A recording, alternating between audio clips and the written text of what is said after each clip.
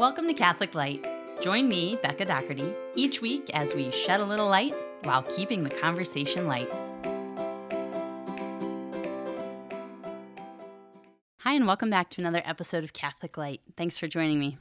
Sorry for the delay on last week's episode. For those of you who listen, a number of you listen right when the episode comes out, early Monday morning, and you might have noticed it didn't come out till Monday evening. I had the joy of flying up to Toronto for a childhood friend's wedding. And so I flew up Saturday. The wedding was Saturday evening. And then I was slated to fly back Sunday afternoon.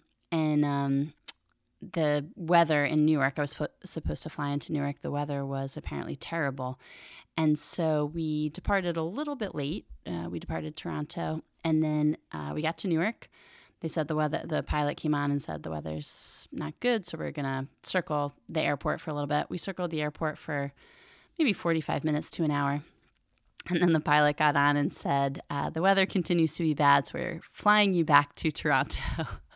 And you could hear the whole plane just like groan, no, my connecting flight, my this, my that. So we flew back to Toronto, to a lovely little airport with a great lounge. And we got back in maybe around 3, and the service desk said, we'll let you know around 4 o'clock what the plan is. At 4 o'clock, they came on and said, we'll let you know at 5 o'clock. 5 o'clock, they came on and said, we'll let you know at 6 o'clock.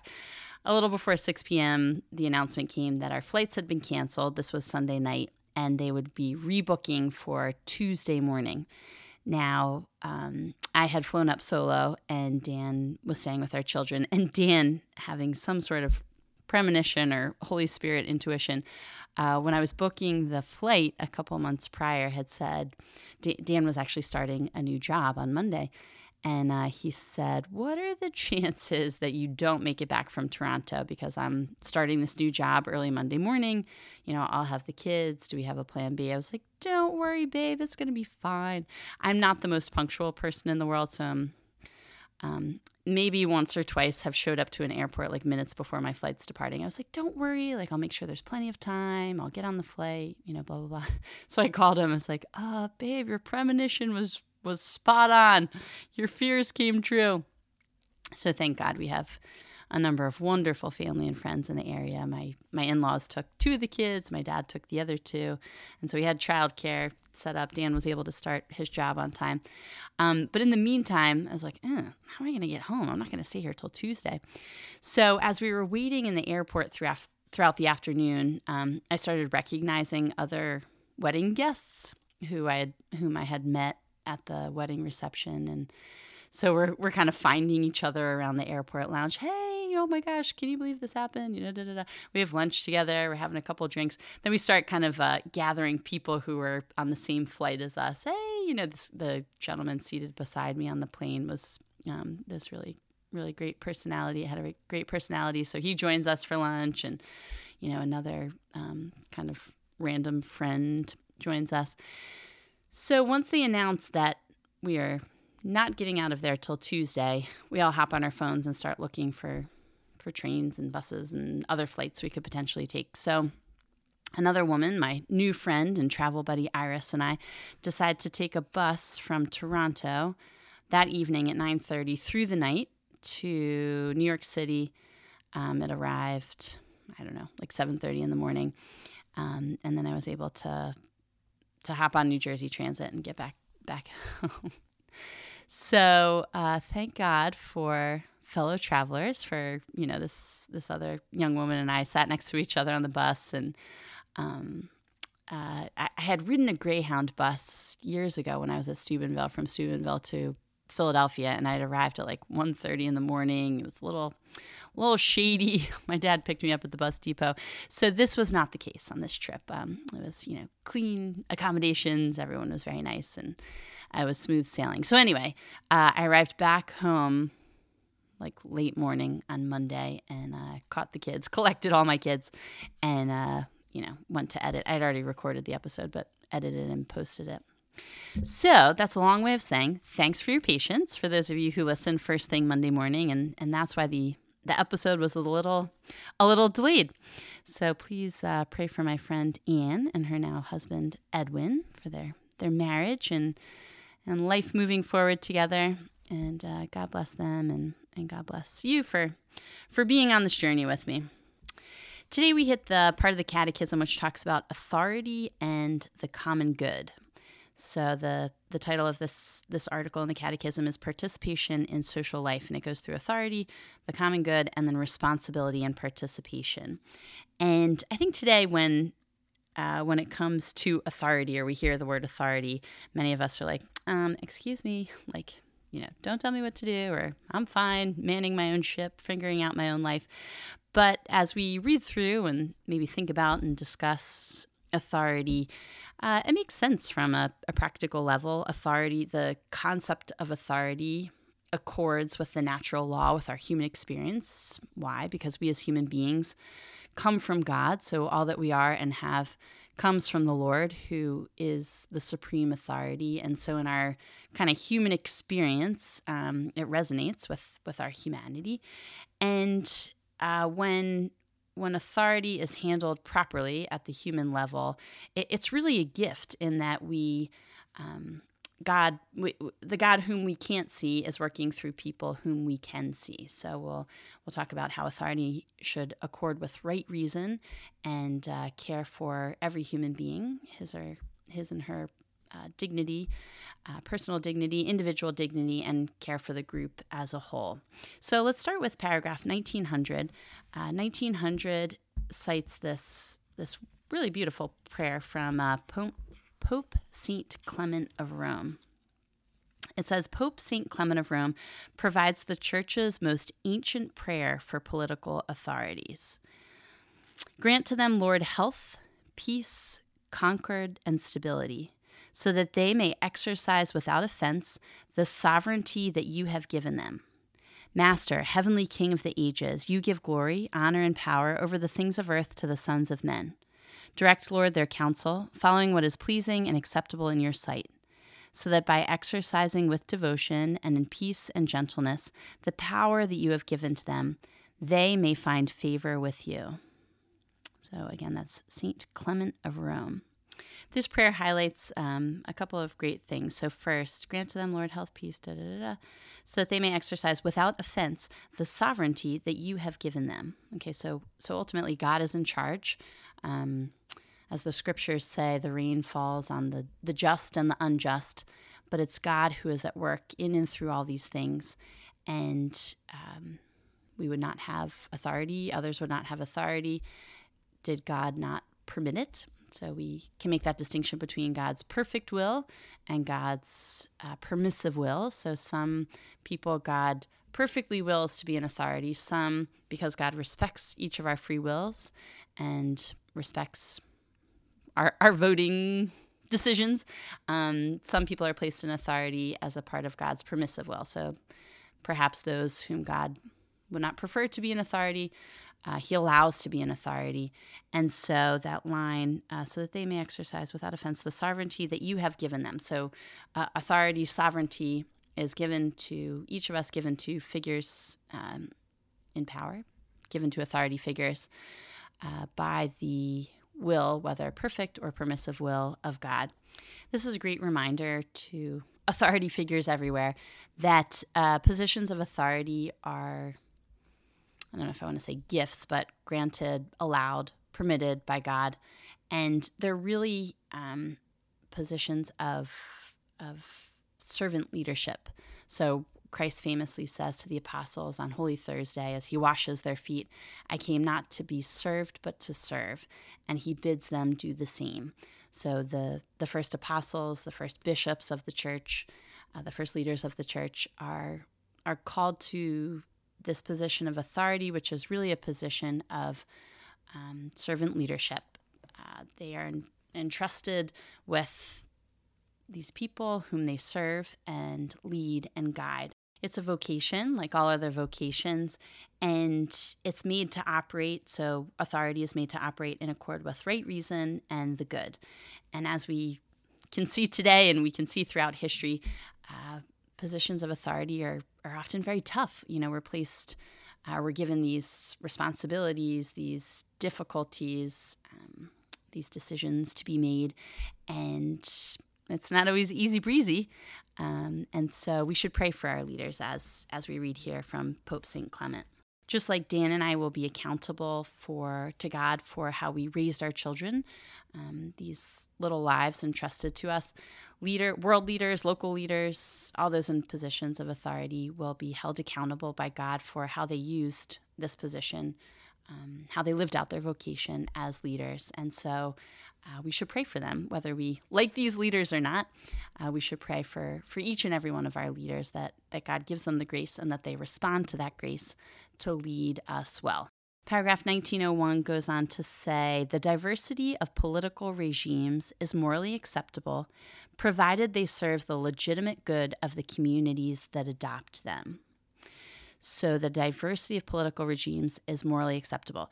So God's not a Democrat or a Republican, pro-monarchy or anti-monarchy, etc. He is for the common good.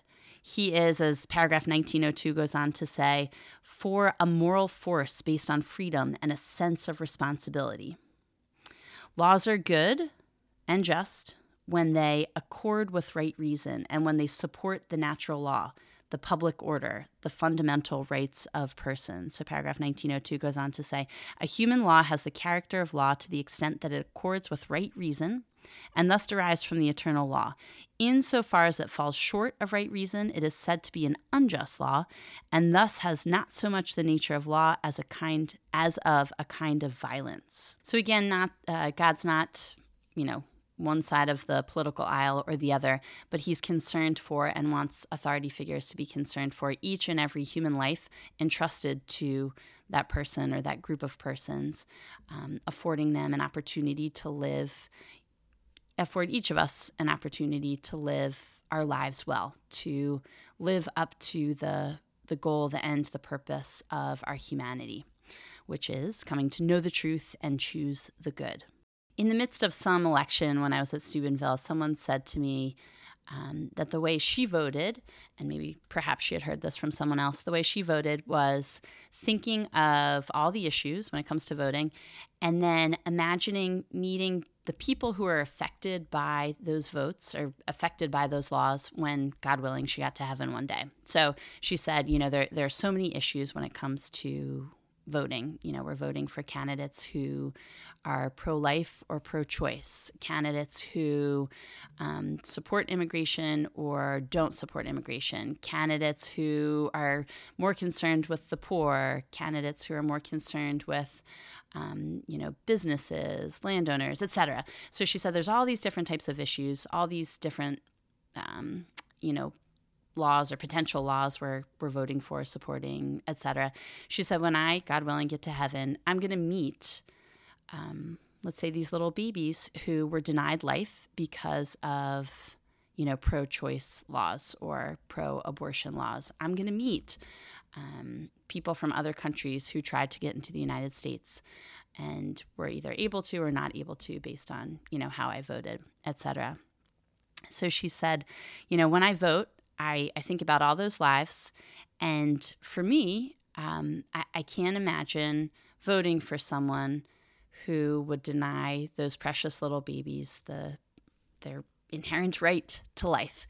And so she, always voted for the candidate, even if she disagreed with the other issues, always voted for the candidate who supported life from the moment of conception. And that was so striking to me. And it might seem overly simplistic, but the truth is we will encounter all the people whose lives were affected by how we voted and lived, what we said and didn't say, what we did and didn't do.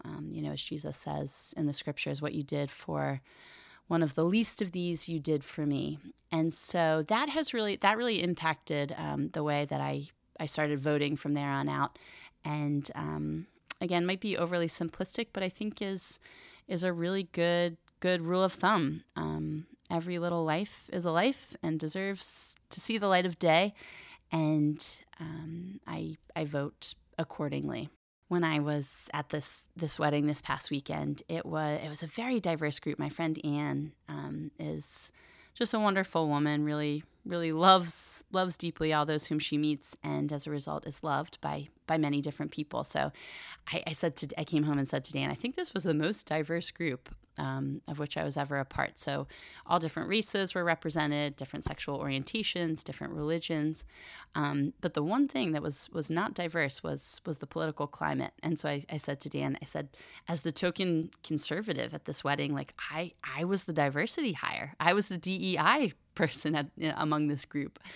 And so when it comes to voting, when it comes to our role in picking people in positions of authority, that's between each of us and the Lord. And the church never should tell us specifically for whom we should vote, but guides us to vote according to our faith, according to knowing the truth, right reason, and choosing the good for each and every member of society. As we think about the common good, the Catechism gives us a good definition and then spells out 3 essential elements. So paragraph 1906 says, by common good is to be understood the sum total of social conditions which allow people, either as groups or as individuals, to reach their fulfillment more fully and more easily. The common good concerns the life of all. It calls for prudence from each and even more from those who exercise the office of authority. It consists of 3 essential elements. So the common good is the sum total of social conditions which allow people, either as groups or individuals, to reach their fulfillment more fully and easily. Basically, those in positions of authority should be voting for, enacting laws, helping to set up society in a way such that individuals and groups are able to know the truth, choose the good, and live well. Each and every one of us should be able to live well our humanity to achieve the goal or the end, which is happiness. Not just like, hey, my life is easy and I feel happy, but to achieve the happiness for which we were created. Paragraphs 1907 through 1909 then spell out those 3 essential elements. So first, the common good presupposes respect for the person as such. Public authorities are bound to respect the fundamental and inalienable rights of the human person. Society should permit each of its members to fulfill his vocation. So the common good includes respecting the human person and his or her inalienable rights. Secondly, the common good requires the social well-being and development of the group itself. It is the proper function of authority to arbitrate, between different desires, demands, etc., but it should make accessible to each what is needed to lead a truly human life: food, clothing, health, work, education and culture, suitable information, the right to establish a family, etc. Lastly, then, the common good requires peace. That is the stability and security of a just order. So if we're constantly in a state of flux, fearing for, our lives, not being able to find food and drink and, stable housing, etc., then that society is not operating for the common good. So as we think about authority, we think about striving for the common good. We have a couple good essential elements spelled out for us here. And then I just want to end with this line from paragraph 1912, which says, the order of things must be subordinate to the order of persons and not the other way around. Okay, so things always come after people. And so we pray for all those in positions of authority that affect us directly or maybe indirectly and at a global level. We pray, Lord, that you will bless each of our leaders, help him and her, each of them, come to know the truth and choose the good personally and choose that for all those entrusted to their care. We thank you for, again, loving us, having a plan for us, and leading us to the ultimate purpose and goal of our humanity, which is happiness in this life and the next. May your will be done in and through each and every one of us, and may each and every member of society be protected and guided and permitted to live out and wield our inalienable rights. We offer this up in Jesus' name. Amen. All right, we'll take a brief break, return on the second side to read paragraphs 1897 through 1927. Thanks for sticking around.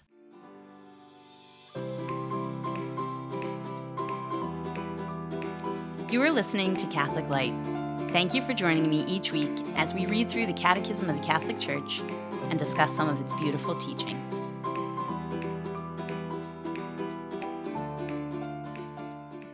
Hi, and welcome back. We'll now read Catechism of the Catholic Church, paragraphs 1897 through 1927. Article 2, Participation in Social Life. Authority.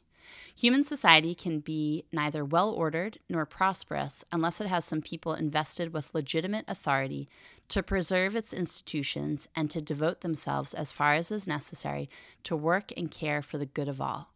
By authority, one means the quality by virtue of which persons or institutions make laws and give orders to men and expect obedience from them. Every human community needs an authority to govern it. The foundation of such authority lies in human nature. It is necessary for the unity of the state. Its role is to ensure, as far as possible, the common good of the society. The authority required by the moral order derives from God. Let every person be subject to the governing authorities, for there is no authority except from God, and those that exist have been instituted by God. Therefore, he who resists the authorities resists what God has appointed, and those who resist will incur judgment. The duty of obedience requires all to give due honor to authority and to treat those who are charged to exercise it with respect, and insofar as it is deserved, with gratitude and goodwill. Pope St. Clement of Rome provides the Church's most ancient prayer for political authorities. Grant to them, Lord, health, peace, concord, and stability, so that they may exercise without offense the sovereignty that you have given them. Master, heavenly King of the ages, you give glory, honor, and power over the things of earth to the sons of men. Direct, Lord, their counsel, following what is pleasing and acceptable in your sight, so that by exercising with devotion and in peace and gentleness the power that you have given to them, they may find favor with you.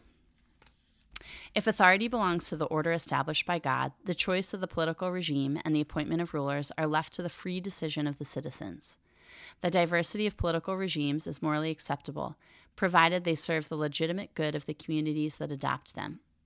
Regimes whose nature is contrary to the natural law, to the public order, and to the fundamental rights of persons cannot achieve the common good of the nations on which they have been imposed.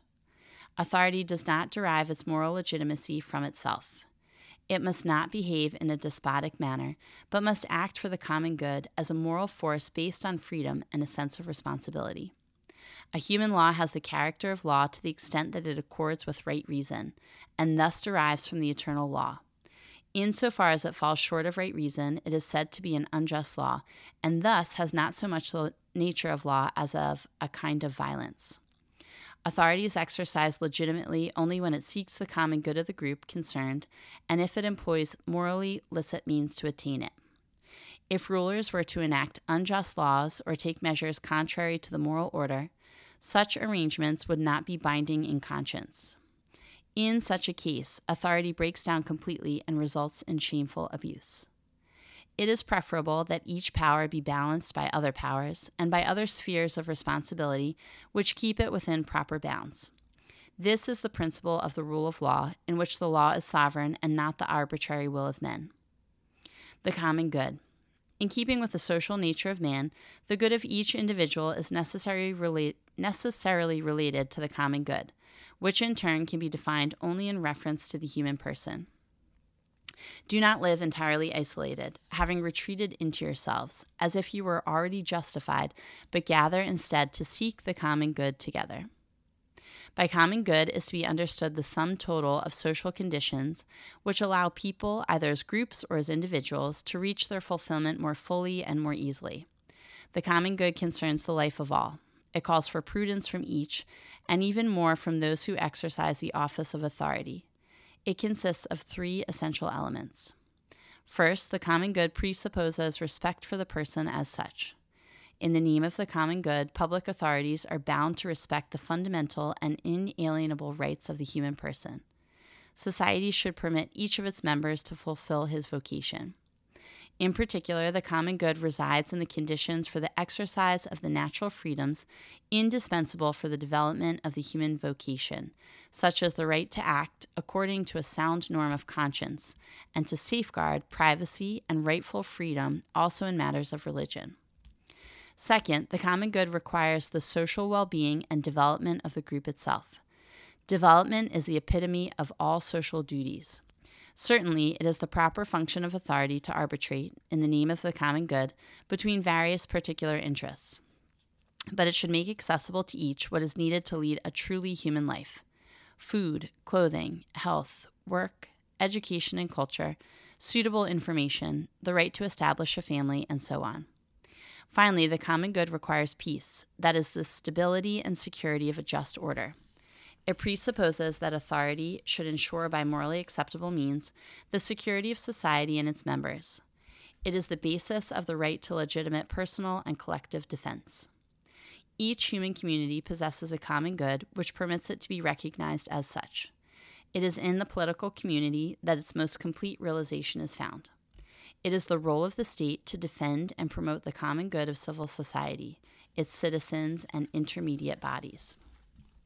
Human interdependence is increasing and gradually spreading throughout the world. The unity of the human family, embracing people who enjoy equal natural dignity, implies a universal common good. This good calls for an organization of the community of nations able to provide for the different needs of men. This will involve the sphere of social life to which belong questions of food, hygiene, education, and certain situations arising here and there, as, for example, alleviating the miseries of refugees dispersed throughout the world and assisting migrants and their families. The common good is always oriented towards the progress of persons. The order of things must be subordinate to the order of persons and not the other way around. This order is founded on truth, built up in justice, and animated by love. Responsibility and participation. Participation is the voluntary and generous engagement of a person in social interchange. It is necessary that all participate, each according to his position and role, in promoting the common good. This obligation is inherent in the dignity of the human person. Participation is achieved, first of all, by taking charge of the areas for which one assumes personal responsibility, by the care taken for the education of his family, by conscientious work, and so forth. Man participates in the good of others and of society. As far as possible, citizens should take an active part in public life. The manner of this participation may vary from one country or culture to another. One must pay tribute to those nations whose systems permit the largest possible number of the citizens to take part in public life in a climate of genuine freedom. As with any ethical obligation, the participation of all in realizing the common good calls for a continually renewed conversion of the social partners. Fraud and other subterfuges by which some people evade the constraints of the law and the prescriptions of societal obligation must be firmly condemned because they are incompatible with the requirements of justice. Much care should be taken to promote institutions that improve the conditions of human life. It is incumbent on those who exercise authority to strengthen the values that inspire the confidence of the members of the group and encourage them to put themselves at the service of others. Participation begins with education and culture.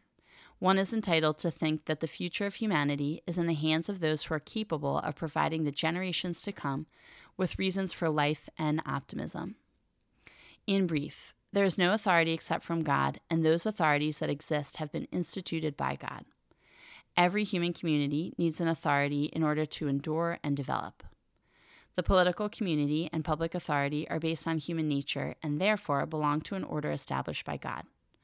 Authority is exercised legitimately if it is committed to the common good of society. To attain this, it must employ morally acceptable means. The diversity of political regimes is legitimate, provided they contribute to the good of the community. Political authority must be exercised within the limits of the moral order and must guarantee the conditions for the exercise of freedom. The common good comprises the sum total of social conditions which allow people, either as groups or as individuals, to reach their fulfillment more fully and more easily. The common good consists of three essential elements: respect for and promotion of the fundamental rights of the person, prosperity or the development of the spiritual and temporal goods of society, the peace and security of the group and of its members. The dignity of the human person requires the pursuit of the common good. Everyone should be concerned to create and support institutions that improve the conditions of human life. It is the role of the state to defend and promote the common good of civil society. The common good of the whole human family calls for an organization of society on the international level. This brings us to the end of our reading selection, the end of our episode. Thanks for joining me for another week. Between this week and next week's episode, please connect with me on Instagram at Catholic Light Podcast and on Facebook under Rebecca Doherty. Please pray for me. I'll be praying for you. And in the meantime, God bless you. Thanks for joining me this week on Catholic Light. Be sure to like, subscribe, and share this podcast with your family and your friends, and connect with me through Facebook and Instagram. I'll see you next week, and in the meantime, God bless you.